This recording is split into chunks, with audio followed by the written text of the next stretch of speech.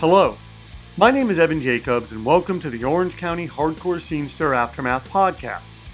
These interviews are part of an ongoing series chronicling the hardcore punk music scene in Orange County, California, and sometimes elsewhere. They are an addendum to the film Orange County Hardcore Scenester. This is a documentary I made that chronicles the 1990s hardcore punk scene. You can stream Orange County Hardcore Scenester on Vimeo. For $2 a month, you can watch every Anademia film by subscribing to Anademia Films Unlimited on Vimeo. Links for all this stuff are in each episode description. To support this podcast, please like, rate, and review it. Also, please subscribe to Anademia Films TV on YouTube, where you can view all of these podcasts in their original video form.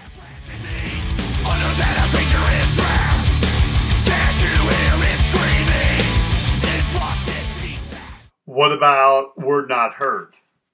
Okay, Word Not Heard. Trying to think of the lyrics on that one. I really like that song a lot because it had this up tempo and then that real break, you know, that whole vibe and the crowd, that would get the crowd moving. And I was always envious of bands that could get the crowd just jumping. Like we go play later on when we start playing with like Inside Out. Man, just the crowd was just jumping, right? And I always wanted songs that would do that. And I don't think we had that many that would. But that's one of them that did. I really enjoyed that song. Again, it kind of played into more of like my hardcore dream, being like a full-on hardcore band. But that was a fun one for sure. What about Unkind? That was an interesting song. I have no idea why I wrote those lyrics. Both of these I don't anymore because it's, I don't know, 30-something years ago. But that one was, I want to say it was like a jam session that we kind of went into. We had basic riffs and put it all together like you do. We played around a lot with it in the studio, and we extended this breakdown and with a lot of feedback and noise.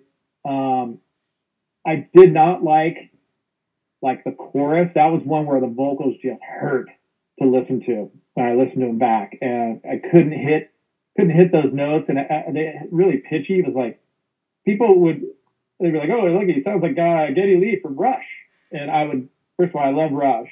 Second of all, I sounded like, I don't know who I sounded like, but it wasn't Geddy Lee, that's for damn sure.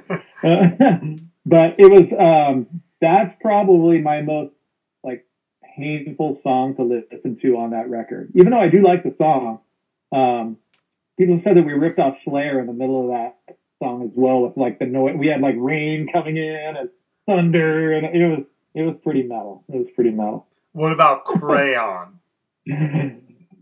Honestly, so that song I actually liked a lot. It's an instrumental only because I didn't write lyrics for it, and that's been my one of my shortcomings as a frontman. Like, just could like lagging on getting lyrics written, and you know. They would have kicked me out of the band if it wasn't like a band that I had started, you know? So it was, I really liked it. I liked that, the riffage a lot. That was kind of James Addiction-y to me. And I think that's probably the reason why I struggled with it, is because I just didn't have that style or that ability to be Perry Farrell, you know what I mean? But yeah, I don't think we ever played that one live at all. No reason to, really. What about The Enemy? Okay. And why was it called The Enemy? And say as much or as little as you want. Okay. No, I'll be honest on it. Okay, so there was this like lame rivalry between us and Chain of Strength, and it was whether it was real or perceived or what. And I think it started from us. And to be honest, and I'll get into the story if you give me the time. We played a show, I want to say it was like Canyon Country. And I had nothing against Chain of Strength. In fact, their 7-inch, I think, is one of the great Southern California, 7 Inches, that first one that came out. And I didn't really know those guys. But, with the Egos, I think that me, and I'll, like I said, speaking my thoughts, not the band, that the band had, we kind of looked at that genre of music as sort of simple. And so what we did is we played and this is all premeditated, played a show in Canyon Country, and we printed up lyrics to, Has the Edge Gone Dull? I think that's the song we played. And we threw out into the packed crowd, into this VFW hall, we threw out lyric sheets into the crowd. And I think it was Big Frank and Steven Stead got up and played bass and drums.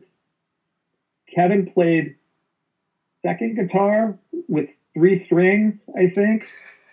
And then Mike played. I don't think Aaron played on that one. I'm not sure. But anyway, we ripped through the song. And we didn't mock it. We fucking crushed it. I mean, we crushed it. And the crowd was going apeshit. The only way I could say we mocked it maybe was by throwing out lyric sheets for the sing-along. But I think everybody probably knew that song anyway. Anyway, we played it. People went apeshit. It was awesome. Had a great time. Song ends. I think that might have been the last song of the set. And my memory serves correctly, Frosty came up to me and he was there. And I didn't know. And he was like, what the fuck? That was pretty uncool. And I remember kind of dismissing him, and I shouldn't have. I said something to the extent of, it was a joke, dude, lighten up. And that was about all I really said. And I'm sure then it got back to the band that we did this, and I wasn't there, but what I heard was that they did like another cover, and I don't know, dedicated it to us. It was like Betray or something, Minor Threat. That's what I heard. I don't know. I remember like Curtis at some show in Pomona we played with Inside Out or something. It was like some storage unit that we played in.